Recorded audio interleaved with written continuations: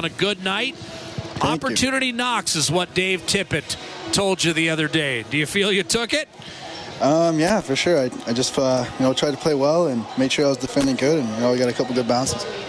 Obviously, you're quicker, and it helps you in terms of when you're trying to thwart offense. When they have cycles in your zone, you're able to quickly step up. The one thing I noticed on that second goal, just your ability to block the line there. Do you think you would have been capable of maybe making that play 2 years ago, or do you think the time you spent in the minors has helped you build some confidence, and the time you spent in the weight room, has helped you build confidence to make a play like that? Yeah, absolutely. I think getting a little bit more experience in the minors, and then working a little harder this offseason, getting a little stronger, obviously helped me feel a little bit more confident, and just not being afraid to shoot.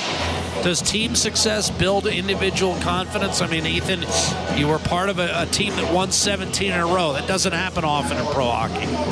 Yeah, it's obviously, when you're in a winning team and a winning environment, everyone's focused and working hard, so definitely helps. Well done, Ethan. Thanks for the time. Yeah, thank you.